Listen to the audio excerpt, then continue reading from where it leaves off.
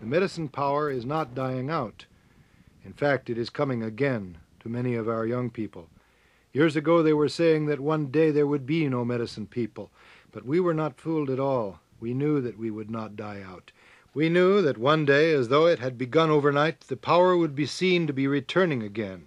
Now it is coming back strong, and I see it returning among other people too, people who had once lost their identity and their trail, their way of life. We've been working close cooperation with Buckminster Fuller and Casey Foundation. About some people done a lot of research, ancient ways of doing things. In other words, we're doing things, not just little things. And we know we put together what each person knows. I don't have all the answers. Nobody has all the knowledge. But a lot of these young people been to school and want to put their education to something useful. And some of them have studied about scientific things. And they find out the scientific things, when used right, are in no way in conflict with the religious teachings wherever they come from. And so we put the different energies of different people together, and then we use it for the common good.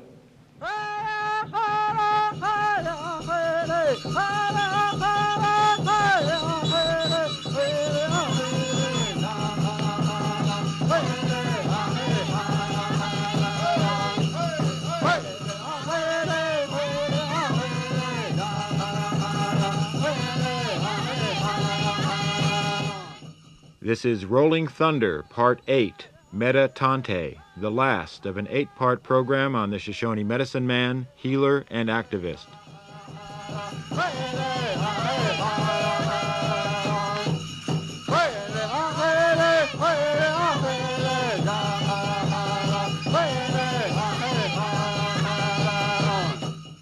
We know that the brotherhood that the world seeks, that it'll start from this land. It's already started. It started at a huge medicine meeting, I think it was about 1968 in Oklahoma that I attended. And that among the tribes, when the medicine men of this land, Canada, Mexico, and some came from Guam, way out in the South Pacific, no letter had been sent, no message. And yet they showed up. And some from West Indian Islands, where we had heard those people were extinct also, and they showed up. And when we joined hands, the last day, and a board was brought out with writing on it, and read and interpreted, and the peace pipe was lit to the sun, and passed around, stayed lit around that huge circle. And when it was explained then that this day the tribes of this land were united in the spirit, and that if any of our brothers needed help, any time we would go there and help in whatever way we could. And so those things have all come to pass. But it was also explained that there will come a day, not too far distant, when other peoples would be invited into this circle, and that this circle would extend around the world. So that's why we know that the brotherhood and the peace that some of the other governments and some of the other religions don't seem to want to talk about. And we're not bashful, because a wrong is a wrong, regardless of who does it, even a politician. And that the things are going to have to be put back into the proper order. And if people can't do it, or think they can't do it, then there's going to be other forces step in to clean it up. And it's not too long coming. I know in your Bible, I've read it once, and it says something about day of judgment. We call it day of purification. And much wisdom, even in that book too, there's still much wisdom if they wouldn't misinterpret it and pay attention to it. Other religions also have much wisdom and have much ancient teachings, which it's all based on. But if they only pick out the parts they want to hear and then ignore the parts that have the real meaning, the religion does them no good, or it'll be empty, or they'll lose their power, and the power to protect the earth and the nature, or the power to protect their people from these evils. It's not good enough to talk about these evils. Our religion is an activist religion. One of the puzzles that I used to have in school, studying the American Indian in particular, were the cases of the anthropologists who would go and live with a tribal people on a reservation, and they'd be gone for a year or 2 years and 3 years, and they wouldn't publish any papers, and they would disappear, and somebody would go in after them, and there would be the anthropologist dressed in a native fashion, living in his native home with sometimes a wife and kids, saying, "Go away! I don't, I'm an Indian now." And when I started in anthropology, I didn't understand, but I understand now how that could happen. Well, thank you, and it shows that there's intelligent people among all people. They may not have a big handle like anthropologists, but I've heard some of the Indians up where we come from mention like, what would they think of us if we give ourselves a long title, some kind of a hypojudoram or whodunit, and had it signed on a piece of paper, and go digging up their grave, and there'd be a lot of excitement. And I've mentioned that to some of them people, in museums and different places, and I get some of the answers, stupidest answers. I don't think we ought to even talk about it. It's different, some way, other form or fashion. That's different. But those people have a fetish. That's my word for it. I think I'm correct. About Indian bones.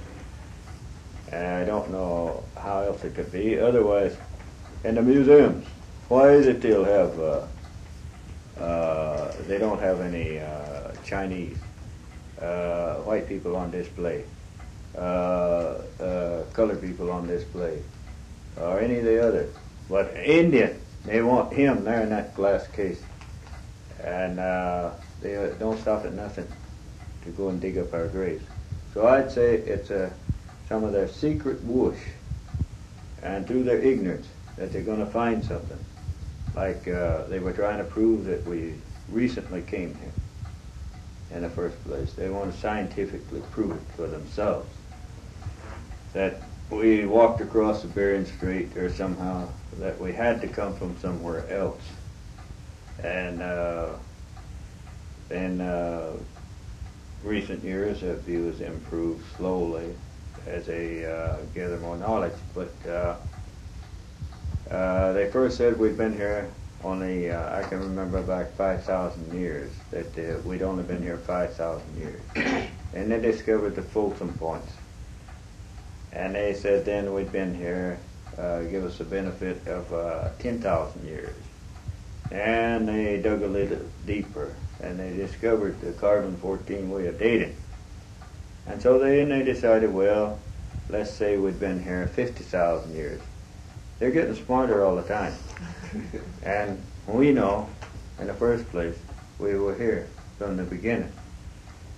And there were migrations later, many of them, just like any place else in the world. There were migrations across to Alaska. There were migrations from Africa. There were migrations like the Norsemen, leaf ears, and all that. That's known among our people too.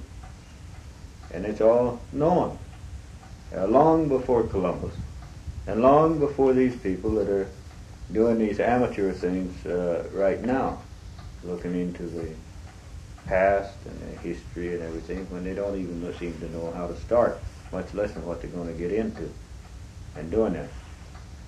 Some of these bones, I understand, some years back in a glass case in some museum right here in Los Angeles. And I wasn't able to come down here at that time, but I did hear that some of our brothers and sisters here in Los Angeles warned them to take those out and return them to the Indian people. It seems like they laughed at them at first, and the Indians persisted, and they got angry with them, and they threw some Indians in jail here in Los Angeles. And it was right after that they had a earthquake that knocked down some of these overpasses and killed a few people, and it was considerable, millions of dollars worth of damage at that time. The story of Richard Oakes' near-fatal injury and his recovery in a San Francisco hospital at the hands of two medicine men was well publicized in the Bay Area when it happened in January 1970. Now, Mad Bear told me the whole story. He had been in Oklahoma with Peter Mitten, a venerable medicine man about whom I'd heard many stories from Rolling Thunder, when Oakes was hit on the head with a cue stick in a San Francisco pool hall and taken unconscious to a hospital. In the time in which I'd come to know Mad Bear, I'd learned that he is a highly sophisticated and articulate medicine man who has traveled widely and lived and studied with Druids, Vikings, Tibetans, Hindu yogis, and Aboriginal peoples in Asia and Africa. Yet when he spoke of Peter Mitten, I got the impression that his relationship to Mitten was as to the teacher. In Oklahoma, Peter Mitten told Mad Bear that he felt someone was calling him from way out west. Someone wanted him, but he did not think he would go. "I'm not of that land," said Peter Mitten. "There are medicine men who work out there. Why should they call me?" Rolling Thunder had explained that in the old days there was a medicine man for every area, and then unless he were specifically asked or were granted permission, a medicine man did not practice in another medicine man's domain. But someone came physically all the way from California to Oklahoma. They had found out where Peter Mitten was, and they'd tried to reach him in an Indian way. When he didn't respond, they'd sent a man all the way to Oklahoma to speak to him.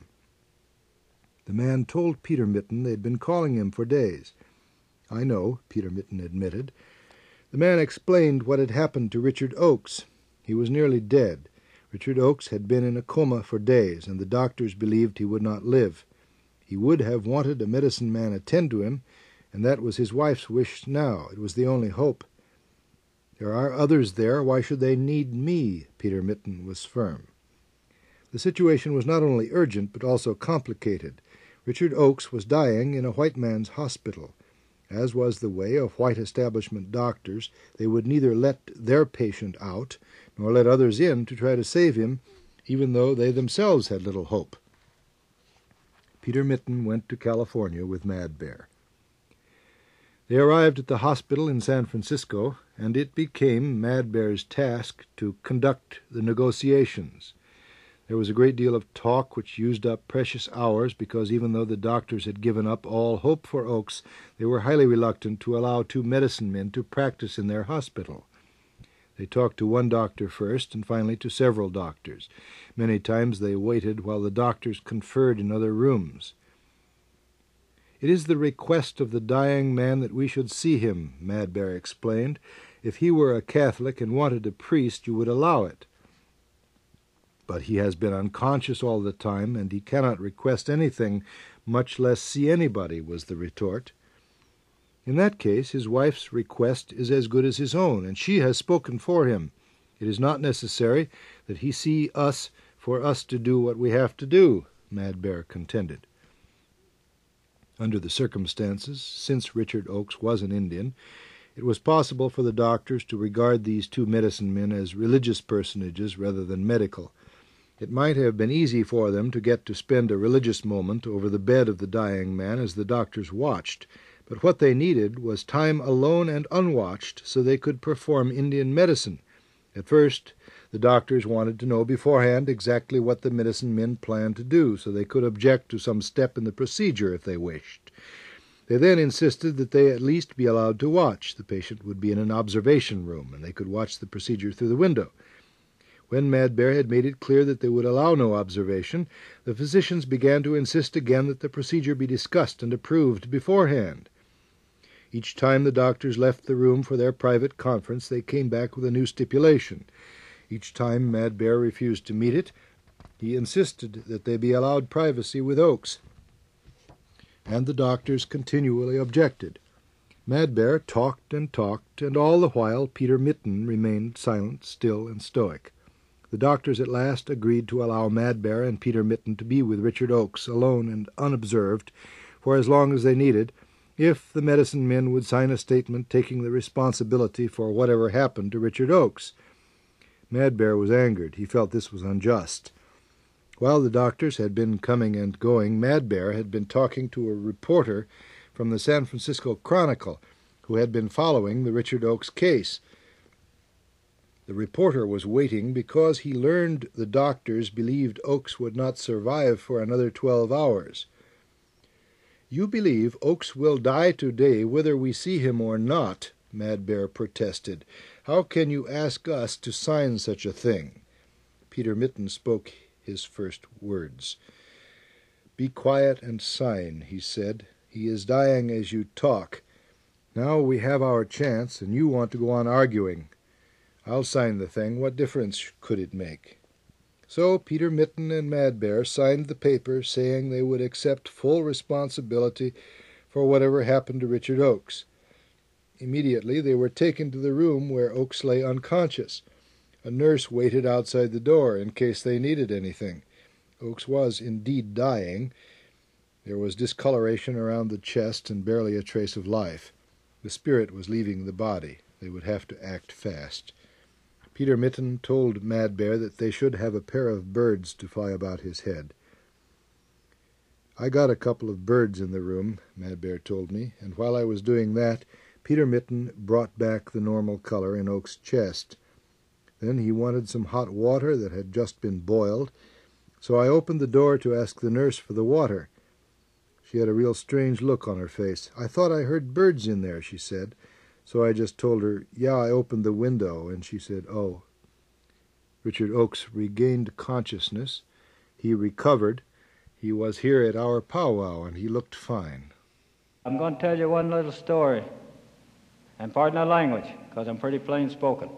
But I'm going to tell you one little story anyway, about a friend of mine. I'm not the only one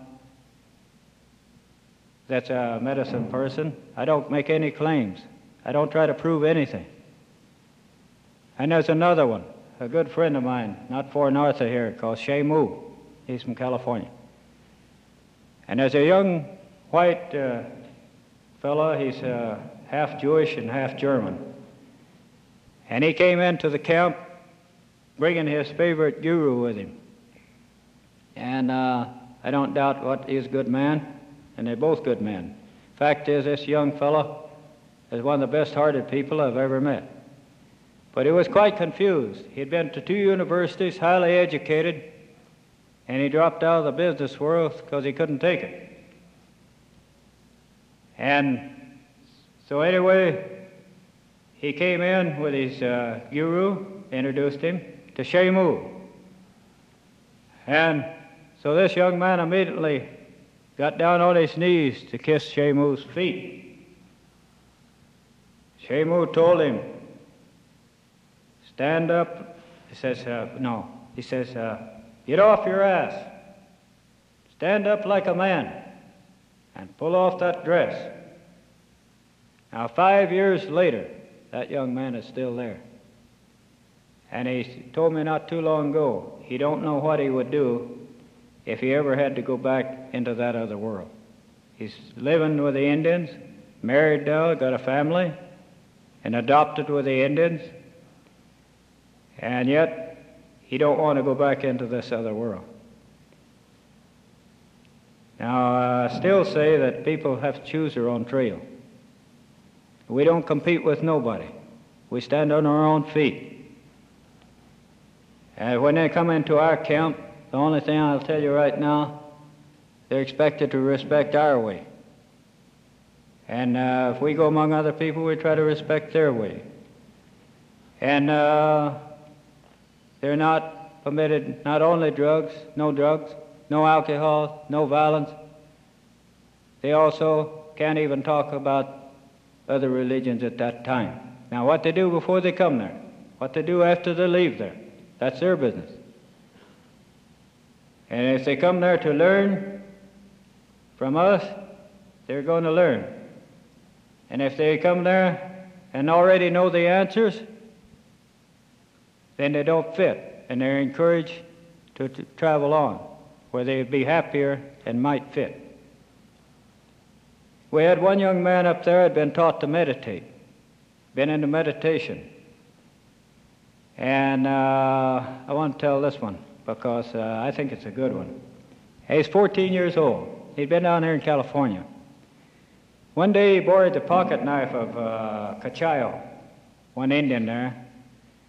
And next day Cachayo wanted his pocket knife back. He says, "Oh, I haven't got that no more. I meditated over in a different dimension."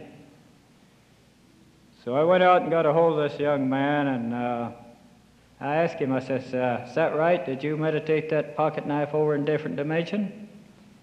And he says, "Yes, I can do that." "Gee," I says, "well, you know, that's pretty good, isn't it? Now, how long did it take you?" "Not very long."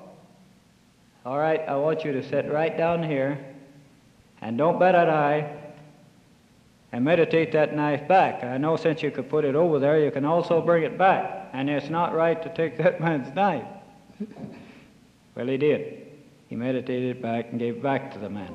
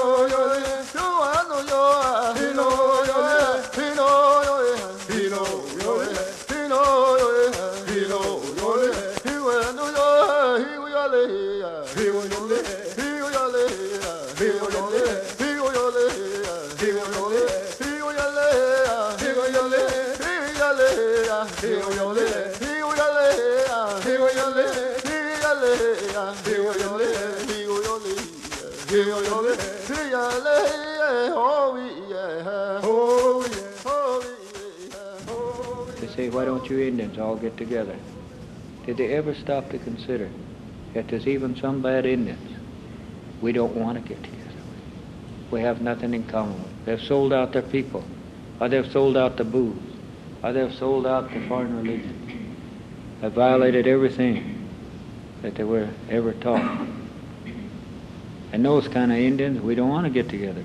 But neither do we want to get together with any more of the white people who also are not sincere. And we have nothing, those that we have nothing in common with. I figure most, all you people that are in here right now, sincere. You've passed the first test. You had to wait quite a while out there in the hall. And I know you're all tired and sleepy and it's late. But the Great Spirit is testing all the time. All of us. Me too. All of us. We're tested through this life all the time. And I've seen a lot of people walk away. That's what I wanted. We don't, like some of these big shot gurus, want 6 million followers. I'll never have 6 million followers. Maybe 6 here and 6 there and so on. I see them everywhere I go anymore. But so far as having 6 million followers, like the Fat Boy, or a lot of people like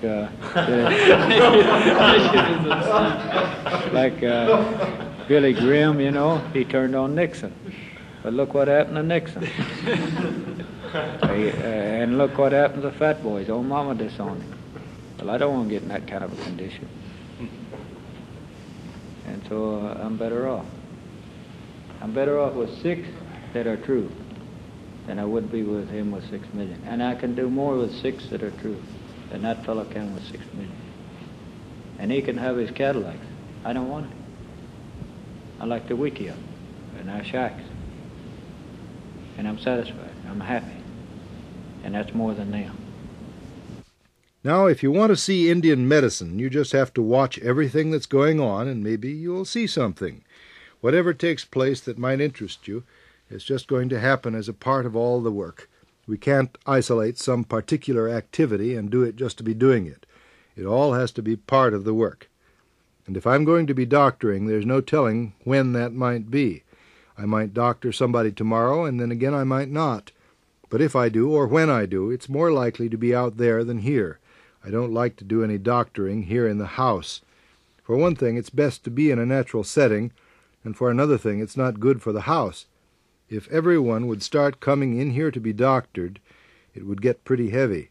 I've had trouble here before when I've doctored people with mental and emotional problems, and then those problems kept hanging around here in the house. Some of them are pretty persistent and pretty destructive. There are ways to handle those things too, but I shouldn't have to be thinking about that all the time in my own home.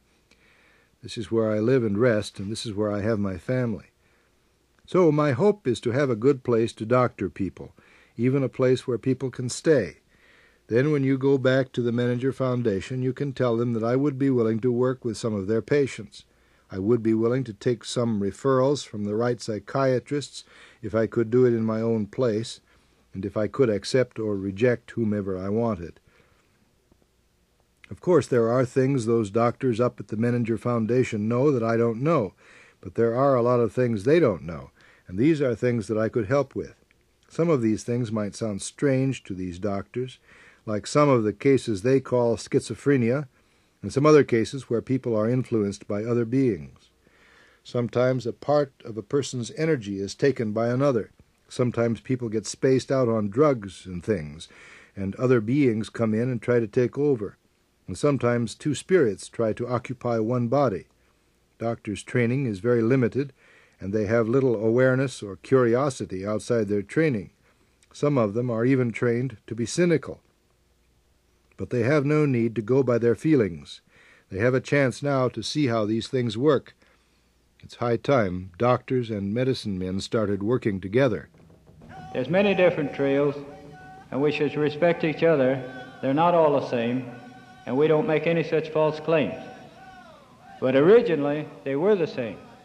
Not too many years back, it's been 15 years ago, so short period of time, there were Indians who were light complected, and that was prophesied there would be some.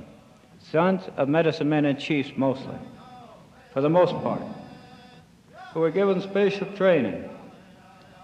And they would learn, it was prophesied that they would learn to dress in the white man's way. They had learned the white man's language and go to school, be sent off to school. And then they would travel all over the world, 2 together, into all religions and all countries. Well, that's been done. And out of those different religions, of the Christian, 52 different ones, we found one that was true. We were looking for our brothers all over the world. And out of 52 different groups of the Buddhists, we found one that was true. And out of 52 different groups of the Muslim, one that was true. Now don't ask me which ones. You're supposed to find your own trail. And you'll be your own judge. And I've sat even in the Mormon temple, where they don't allow no one but Mormons. And I've traveled some, met many other people. But that monkey suit I used to have to wear, pardon the language, I don't see many people dressed like that here anyway in this audience. It's been hanging in a closet now for years and got dust on it, the necktie and all. And I don't think, I might not ever have to wear it again. And I hope not. So that job has been done. Now we're doing other things. We're creating with our own hands places in the desert where our young people can live, and other young people, if they can qualify. And they join us. We don't join the white man's society no longer. We gave that up. We tried it. A lot of our young people tried it, and they got nothing, no answers, no direction, nothing from it. So now our young people coming back to us by the thousands. They have to have places to come to, and there are many camps like ours. We're not the only one. In Canada, all through the Americas, different ones, some that don't want to be known this time.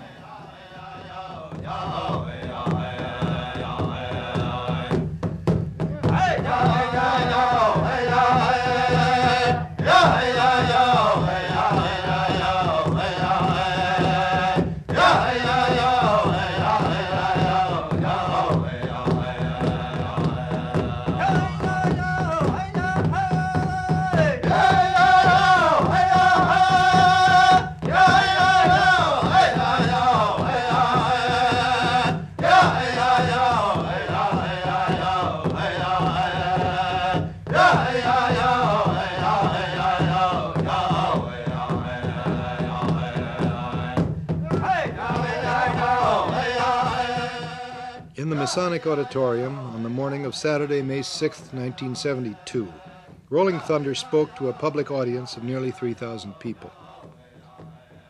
This was part of a new beginning. There had not been a communication like this before. There have been Hollywood Indians, commercial Indians, and Indian curio craftsmen. There have been traditional Indian speakers from many tribes who have told school children and women's groups about peace pipes, wigwams, and moccasins. There have been eloquent Indian leaders and spokesmen who have presented and represented the ideologies and the needs of their people.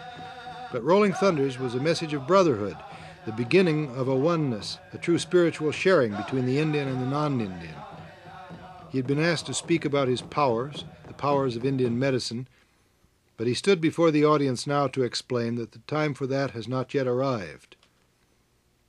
Although there are many new people of good heart and good will who would like to shake hands with the Indian and forget all about the past, that cannot be allowed to happen, not by the Indian nor by the law of karma.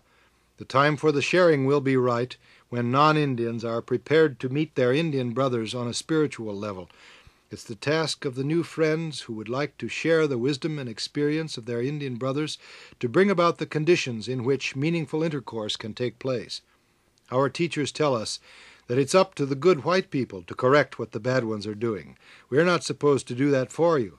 There are things that are being done by your government, and we feel that there are a lot of good white people who don't know about these things. It will be up to you to do what you must do in your own way. We are told to do things in our own way. We Indians have to work in our own way, and you people, whatever it is that you know to do, you must do in your own way. We will not tell you what to do because we ourselves do not like being told what to do. You do not claim to have all the knowledge about medicine or whatever, and not all of the knowledge can be put into books. It includes all nature, all of life, and there's too much of it. I will say that we Indians do know some things, the same as other people know some things, and that's why we should share. We would be better off if we could share. We Indians are the keepers of the land. We don't claim that we own the land, and nobody else does either.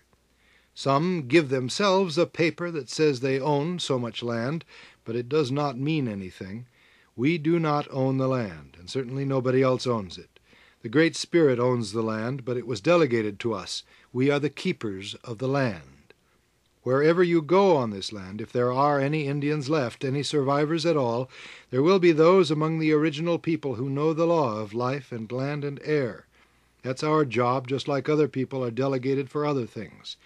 We are supposed to work together to make life good for all of us, all who live upon this Mother Earth. We don't make any claims or demands. We don't say that the whites should go back to Europe or anything like that. No Indian has ever said that. We say there is room for everyone, that we are supposed to live as brothers and share. That is the way it should be. Your people did not find a bunch of savages here. You got your Constitution from the Iroquois nation. Some of your best medicines you got from us: turpentine, quinine, camphor, cocaine, even the penicillin we got out of the mold of the oak log, and we had that long before you came. Much of our knowledge had to be hidden. Much of this is even written in books, but these things are not to be revealed at this time. We do not want to get into any trouble. We do not look for contests, and we do not believe in competition. We flow with nature, and we are guided by the Spirit of brotherhood and sharing in all things. But until we are all in accord with the Spirit, some of these things cannot be revealed. Not too long ago there was an old medicine man named Patrick Sundance who was curing cancer and sugar diabetes and other things among the Mormons and other people over in Utah. He was curing a lot of people. Then the American Medical Association had him put on trial, and they gave him the choice of leaving the state or going to jail. That old man was 87 years old. The courtroom was full of people who wanted to testify in his behalf, and they would not let one of them testify. The old man is dead now, but they managed to obtain some of the medicines that he'd been using, and they are still experimenting with his medicines in 2 universities in this country, trying to discover his secret so that they can begin to cure people as they know he did. The law of this land says that we are all brothers, we are all sisters, and we are all supposed to share. There will come a time, I am sure, when we can all share our knowledge, and that time will be much sooner when you change some of the stupid laws that have repressed my people, like the stupid law that says a man cannot practice his own medicine in his own country, and help to put things back in their proper order. These are your laws, not ours. We did not make such laws. We have a different law. We recognize one sovereign only, and that's the Great Spirit. Some people say, I am not like that. I am different. Why can't you do something for me? Well, think about that. Think about where you're at, and then begin to do something to make it better for everyone. Rolling Thunder had often talked to me about karma. The American Indians, like the East Indians, have been talking about karma for centuries. There may well be a word for karma in many of the tribal languages of the American Indians. Now that the new Americans have begun to use the Sanskrit word, Rolling Thunder has also begun to use it. Karma has no relation to the concept of punishment, for the word is used by those who teach that there is no sin. To Rolling Thunder, karma provides opportunity for giving of oneself to all of life. The giving must be active and unselfish. It is non-self-seeking and non-self-indulging. To Rolling Thunder, it is the resolving of karma, aims, purposes, obligations, and action, that moves one along the path toward enlightenment. Upon this path, psychic powers and psychic phenomena are incidental and secondary. We are born with a purpose in life, and we have to fulfill that purpose. Some of our young men go out when they're 12 or 13 years old and pray and fast at a certain sacred place. They learn their purpose in life. Now we hear of the new young people talking about finding their identity, their place in life, and they are very wise to do that if they can do it.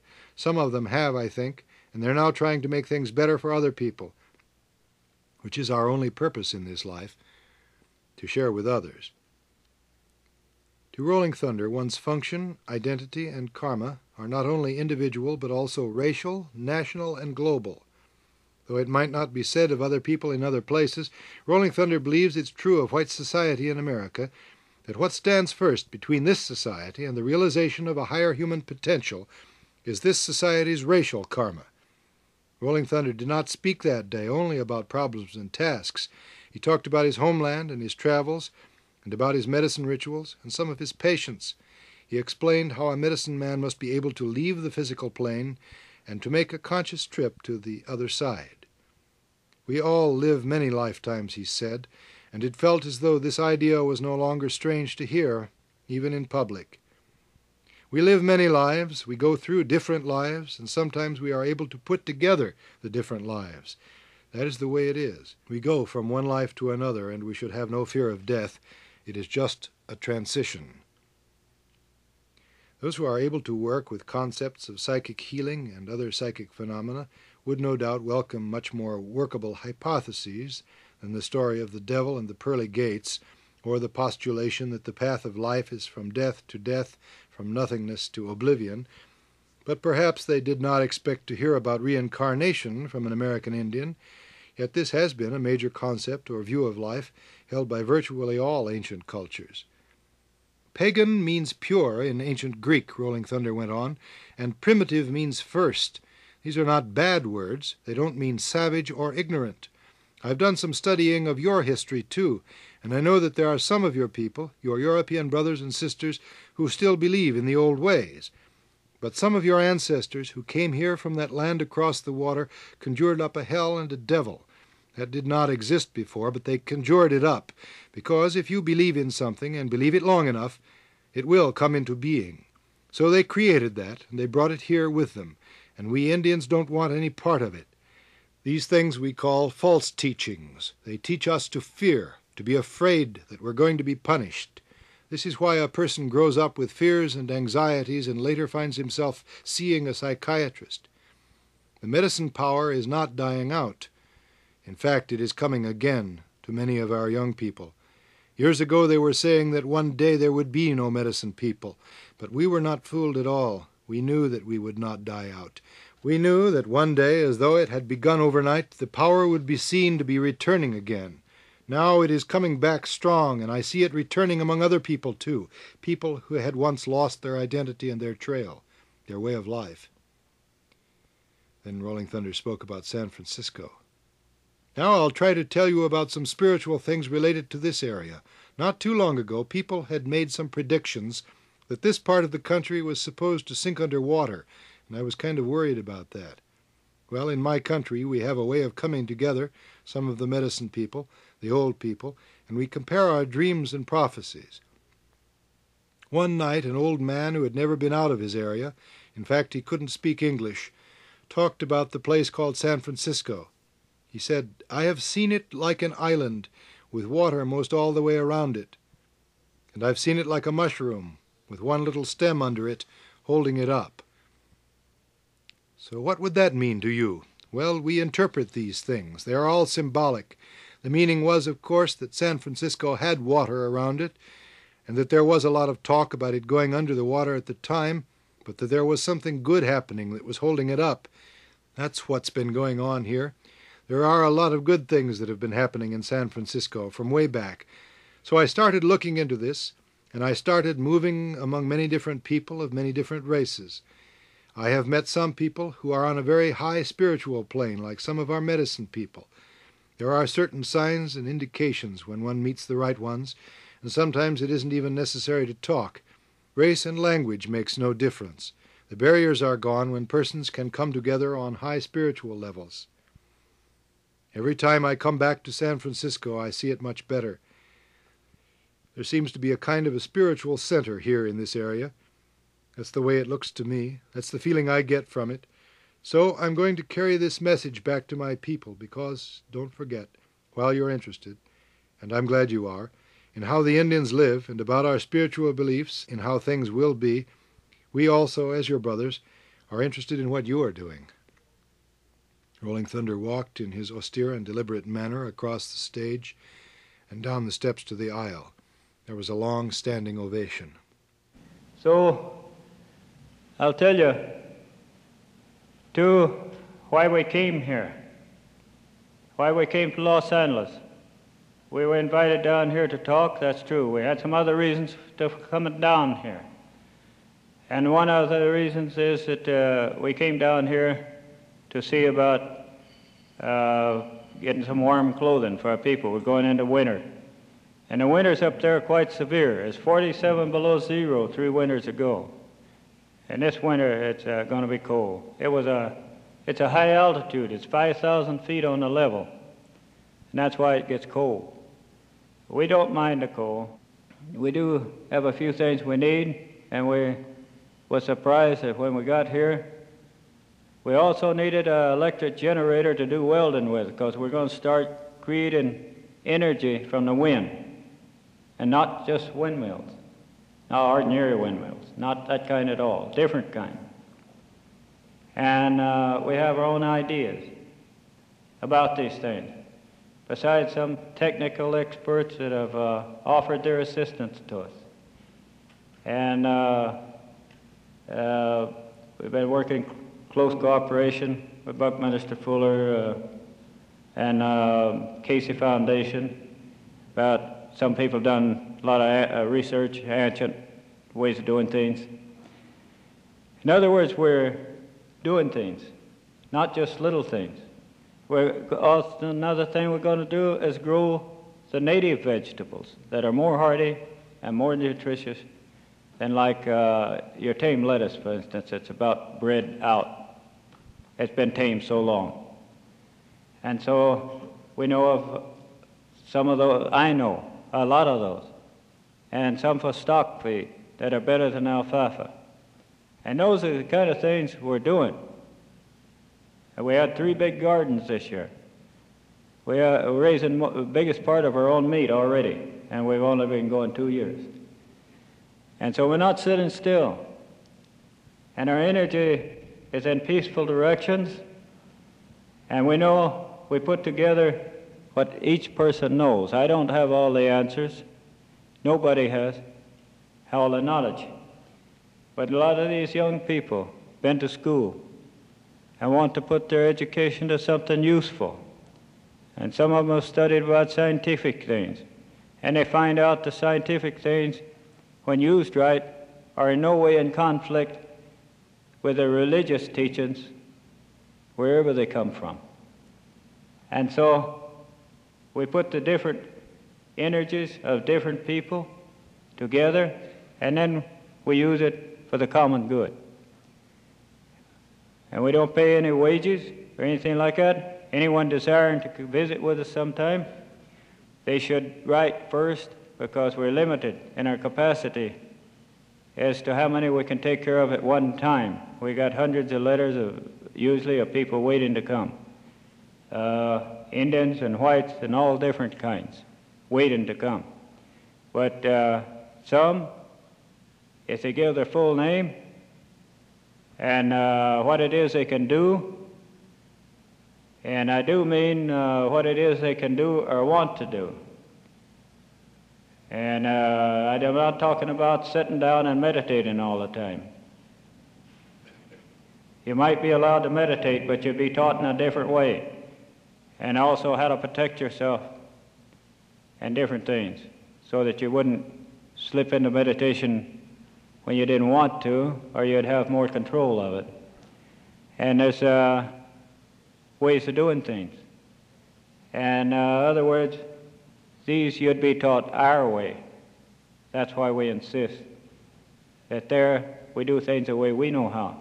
Whether it's a sweat bath, whether it's meditation, or whatever it is, that we do things the way we know how. And that's what I mean when I say that people join us, we don't join them. And so that's a healthy attitude. It's just a healthy attitude and a matter of respect. And so anyone that thinks they might be interested in trying it, I'd suggest springtime or the summertime, and to bring bedding right first and describe what it is you're interested in, and also what it is you like to do most. Everyone can do something. And we have 2 girls who didn't want to spend all their time in the kitchen. They took care of the gardens this summer and did a real good job of it. We had women's liberation a long time ago. Our women have been liberated for a long time. And they are the ones who have the most authority. You might be surprised. And they're the only ones that can dehorn a chief or a medicine man, to the women. So they're highly respected in our society. You have to learn respect for women.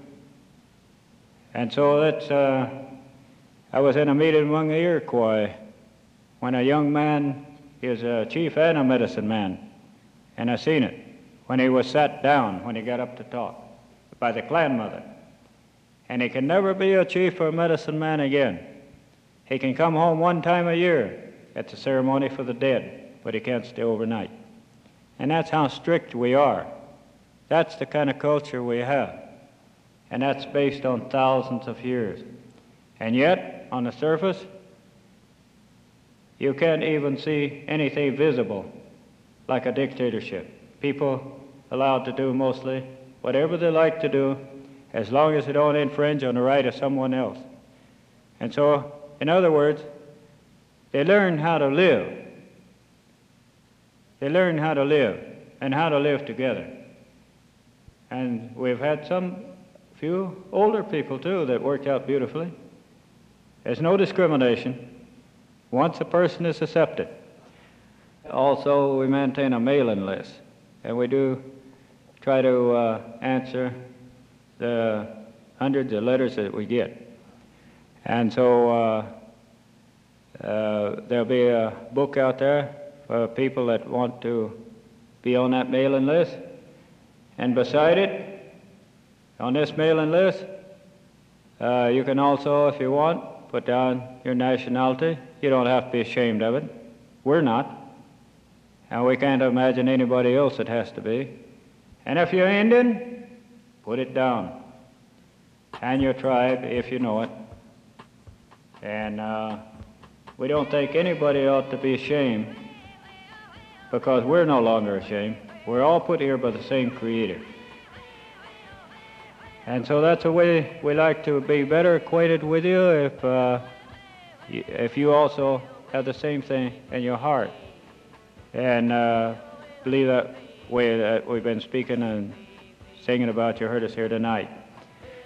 And then too, if you have anything to offer,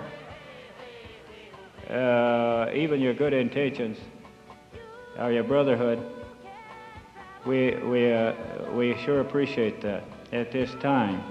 Now, also we need other things, but won't go into all that at this time. And whatever it is, like I say, even your heart or your good intentions, and Great Spirit be with you. Oh.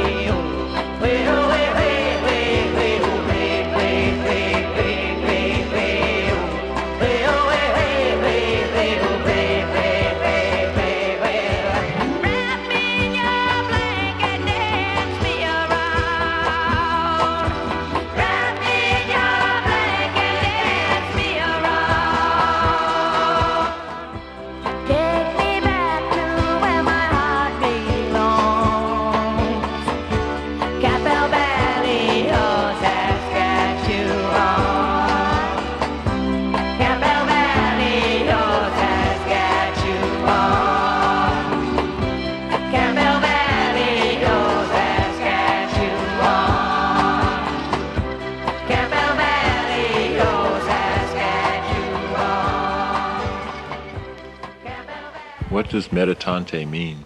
Go in peace.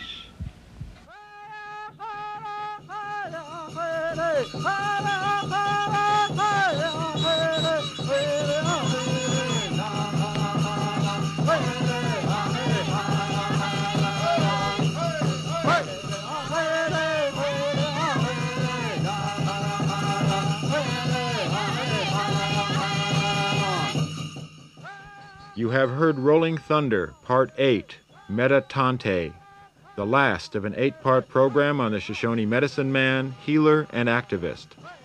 Selections from the book Rolling Thunder by Doug Boyd were read by Mitchell Harding. Music by the Cheyenne Dave Group with T. Nightwalker, D. Osage and the White Skunk Sisters, the Little Axe Singers, Rough Arrow and the Phoenix Plain Singers, and Buffy St. Marie. Technical and production assistance by Margaret Fowler, Mitchell Harding, and Amanda Folger. If you wish further information or contact with Rolling Thunder, you can write him at Meta-Tante, Metatantai, Post Office Box 707, Carlin, Carlin, Carlin, Nevada 89822. This program was produced for KPFK Pacifica Radio in Los Angeles by Roy E. Tuckman and distributed through the Pacifica Program Service in Los Angeles.